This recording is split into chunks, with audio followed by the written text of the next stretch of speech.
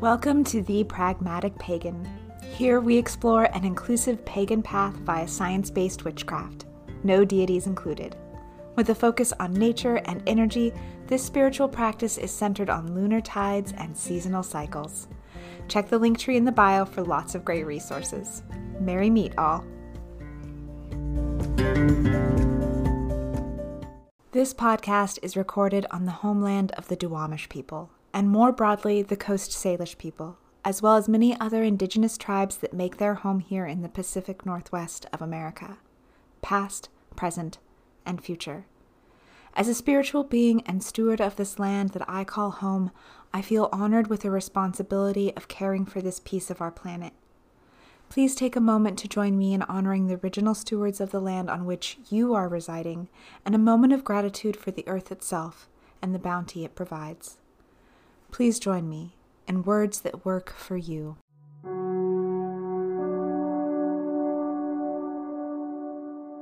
To the ancestors that hold this ground, and for those spirits yet to come, may you fill me with guidance as I learn my place as a steward of this land and its creatures. In the gift of this role, I hold gratitude for all that surrounds me, for the water which cleanses me, for the earth's fruit which nourishes me, for the air that breathes life, for the fire that warms as it burns, and for the divine cosmos within. I am a child of the universe, at one with the trees and the stars. May the tides of the moon fill me with silver and the sunbeams tint me in gold. From light to dark, from birth to death, spring to winter, new moon to full, and back again. It is a beautiful world, one worth protecting. This I will. As within, so without. As above, so below. As I am, so mote it be. The Pragmatic Pagan participates in Real Rent Duwamish as a way to compensate for the land that was stolen through violence and broken land treaties. I encourage you to look into and participate in real rent programs that support Indigenous communities in your area. I also encourage you to take an active stance in environmental issues, both at home and worldwide. Our planet needs its stewards, now more than ever. It can be as simple as picking up trash in your neighborhood, using less water, and buying local goods. Check out the link tree in the bio for more great ways to connect with our planet and give back.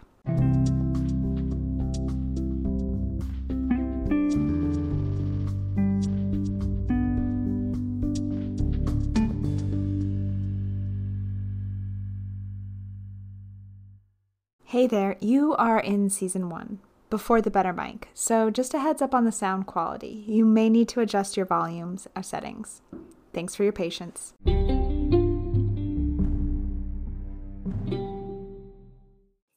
The basics of spell work. I want to start with this. Every religion uses some form of spellcraft, whether it be prayer, ritual, ceremony. Almost every religion practices a moment of asking the universe to tune to their will, to be heard, to be forgiven, to be healed. All are welcome here. Don't fight your beliefs. Incorporate them.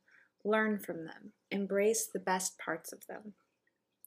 Spellcasting and ritual work are key elements in the practice of witchcraft. Both create a focused moment of energy that allows a practitioner to tune into and shape the energy around them. If timed with the ebb and flow of the natural energy around you, your intent compounds and grows exponentially.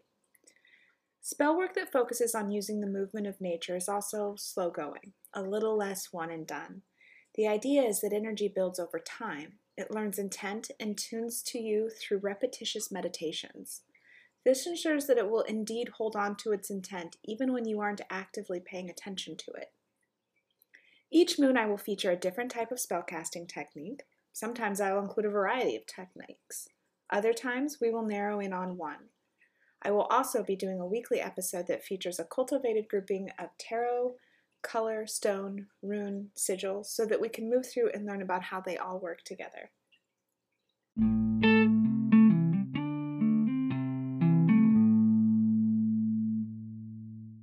A couple of general spellcasting thoughts. Once the spell is in motion, talking about it only diffuses its energy. It will lose its magic. Be wary of words. They hold power just as your actions do. So, really, from the time you start working on your spell until you release it out into the world, keep that to yourself or to your coven. Never try to control others or things that are not yours to control. You have power over yourself, your actions, reactions, and energy. And how this shapes your spell casting is really important. For instance, you might think you want to cast a spell to find love, or to draw a particular someone to you. But really, you need to cast a spell that opens your heart to finding love. You can't control the universe.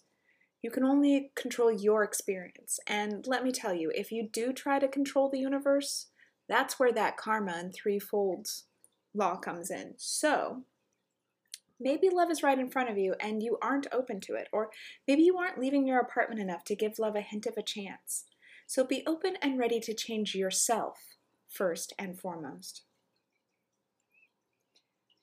As we just mentioned, magic doesn't always work as you intend.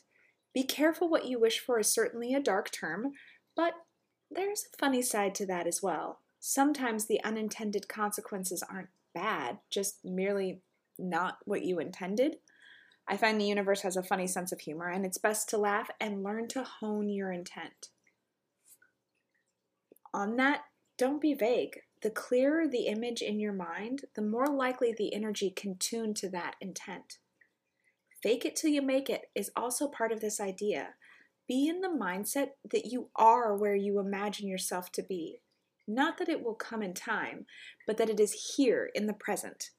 If you imagine being in a position of abundance that you can share with others, well then start sharing now. Even if it's only in small amounts, you will be surprised how that abundance will manifest alongside your actions. Really, spell work is only half of the challenge. You then have to actually do things. Put that energy into motion. Want to find love? You do actually have to leave the house. Need money? Sorry, you will have to find yourself a job. Witchcraft isn't miracle working, and it sure as hell won't provide things you don't earn. But here's the cool thing. When you do deserve it, when you work for it, witchcraft amplifies it. It helps you along. The energy has already started to make channels before you arrive.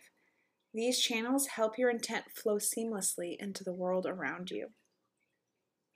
Spells work best when the person who casts the spell is the one involved in the spell. And this means maybe don't cast spells for others. It's not to say it won't work, but there is no reason they can't cast one themselves. Witchcraft isn't some inherited skill set. It takes practice and a willingness to believe in what you are doing enough to bring it to manifestation. If they don't believe it and don't take action to bring it into their lives, no amount of you casting a spell for them will help. Apologies to all those out there that sell their spellcraft. You just keep doing you.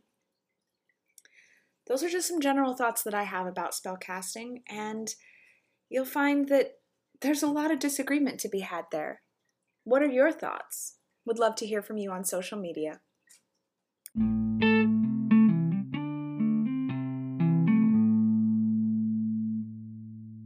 All right, witches, time to take a few notes. So pull out that paper, pencil, and here we go. So some general timelines for nature spell work. It's really based on the moon. So when the moon is growing, so when it's waxing, we're really researching and defining the intent for the coming spell work. When we hit first quarter, you'll begin to compile your intent and start small daily devotions and spell work to cultivate and shape your energy. Then between then and the full moon, it's really about that daily spell cast. And once you hit the full moon, you'll do a full ritual, and it'll catapult your intent out into the world. Then we hit the waning moon, and this is when the moon is shrinking. So it's a time to listen for answers. What is coming back to you? What little hints did the universe send your way? Or maybe it's less of a hint and more of a shove. And then with the new moon, we rest, listen, turn inward, prepare for the coming time, and we just repeat that again as we move into the waxing moon. Some types of spell work that we'll encounter include things like candle magic, color magic, sigils, knots, tarot, pendulum, tea reading, palm reading, plant work, runes, scrying, gems and stones, jars, box, satchels, bags. There are so many different kinds, and all you seasoned witches out there, I'd love to hear what technique you use most. Shout out on social media. Would love to know that go-to. Harm none and do as ye will. Pragmatic pause.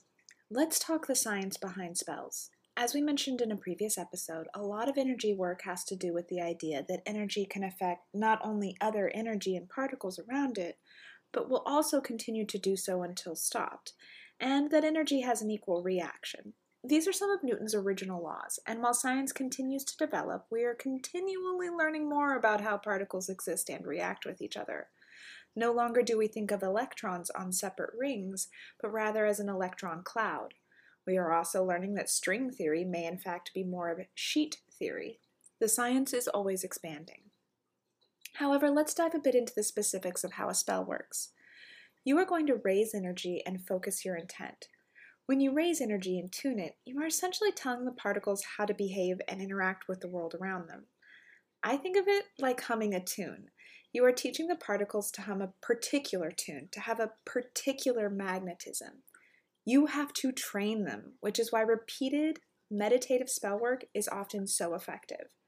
It's a repeated training that will hold shape even when you aren't present. The particles will continue to hum that same tune and attract that same energy. The more energy you can build, the louder the hum, the more particles pulling with that magnet, the more your intent will be present in the world. That energy will also remain linked to each other and to you via that magnetism. Much like anything sent into the world with momentum, that energy catapults your intent into the universe, where like hums to like.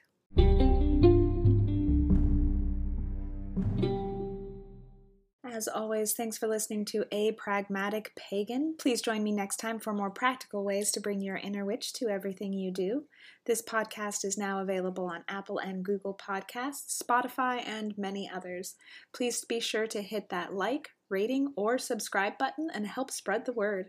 Find me on social media for questions or thoughts. Follow me on Twitter at Pagan Pragmatic, on Insta as The Pragmatic Pagan, or on Facebook, A Pragmatic Pagan. As above, so below, until we merry meet again.